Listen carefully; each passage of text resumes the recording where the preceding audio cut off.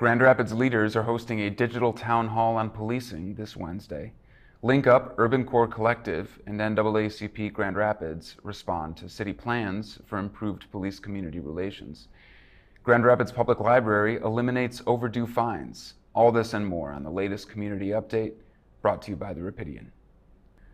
Grand Rapidians are invited to join city leaders for a digital town hall on policing this Wednesday at 5 p.m. The town hall will discuss earlier suggestions from residents and other stakeholders about police-community relations. Quote, "The digital town hall will include brief updates on actions taken and plans to eliminate bias and structural racism from policy and practices," the city said in a statement. City leaders will also seek input from community about community police relations with a focus on 3 areas: strategies for police reform, social determinants in criminal justice, and increasing transparency and accountability. Happening Wednesday, June 10th from 5 to 7 p.m. The town hall's panelists will be City Manager Mark Washington, Police Chief Eric Payne, and Director of Oversight and Public Accountability Brandon Davis. During last week's City Update, the Office of Oversight and Public Accountability outlined 11 proposals it's acting on to build trust between the Grand Rapids community and police force. Since the update, city leaders have received additional community feedback about ways to improve policing. Among the community's proposals that further input will be sought on are banning chokeholds, requiring officers to de-escalate use of force situations, and redirecting funding from the police department toward economic development, housing, and other community programs. The town hall will be live streamed on the OPA's Facebook page and the city's YouTube page. A Spanish language live stream will also be available. More details about the town hall are available on the City of Grand Rapids website, www.grandrapidsmi.gov. Likely to be discussed at the town hall this Wednesday is a joint response that was made by Link Up, Urban Core Collective, and NAACP Grand Rapids. Their response about the city's proposed actions to improve police-community relations was made on June 4th. Quote, "The proposed solutions fall short of the leadership that is needed for systematic change to occur," they said in their statement. Continuing, quote, "New committees and advisory boards are performative at this point and have not yielded change at the rate that is necessary to improve the existing police structure," end quote. To ensure the necessary change in police-community relations, the organizations want Chief Payne to release a GRPD accountability plan with tangible action steps, accountability measures, a timeline of implementation, and measurable outcomes that will eradicate injustices being perpetuated by the GRPD.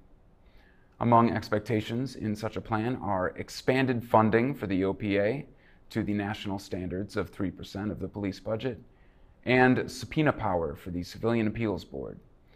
Following up on their response, the organizations released a GRPD accountability plan petition on June 5th for community members to sign, and as of Tuesday, over 2,600 signatures have been collected. This petition and the June 4th statement are available on Link Up, Urban Core Collective, and NAACP Grand Rapids Facebook pages. The Grand Rapids Public Library is going fine-free, announced on Monday. Fines on all overdue GRPL materials, including books, movies, and music, will no longer accrue fines. Old fines on materials have also been forgiven, effective immediately. Quote, "The Grand Rapids Public Library believes that everyone should have access to the library," the GRPL said on their website. Continuing, quote, "By eliminating fines on overdue material, we are removing a barrier for many residents of Grand Rapids," end quote. According to the GRPL, 11,700 of its patrons had previously been blocked from borrowing library materials due to fines on their accounts. In Grand Rapids, the neighborhoods most negatively affected by library fines are also the neighborhoods with the lowest household incomes. The announcement of a fine-free GRPL follows the library's announcement last week about its reopening plans. A 4-phase plan is being implemented, with Phase 1 starting June 15. In Phase 1, library staff will return to its buildings, and patrons can return library materials to outside book drop-offs. Curbside pickup becomes available in Phase 2 on June 29. GRPL buildings partially reopening to patrons will come with the library's Phase 3, and regular library services return with Phase 4. The dates for these final phases are still to be determined. For more information, you can visit their website at www.grpl.org. With restaurants and bars reopening across Michigan on Monday, following Governor Gretchen Whitmer's lifting of the Stay Home, Stay Safe order, Kent County Health Department Director Dr. Adam London is urging residents to be respectful of COVID-19 precautions.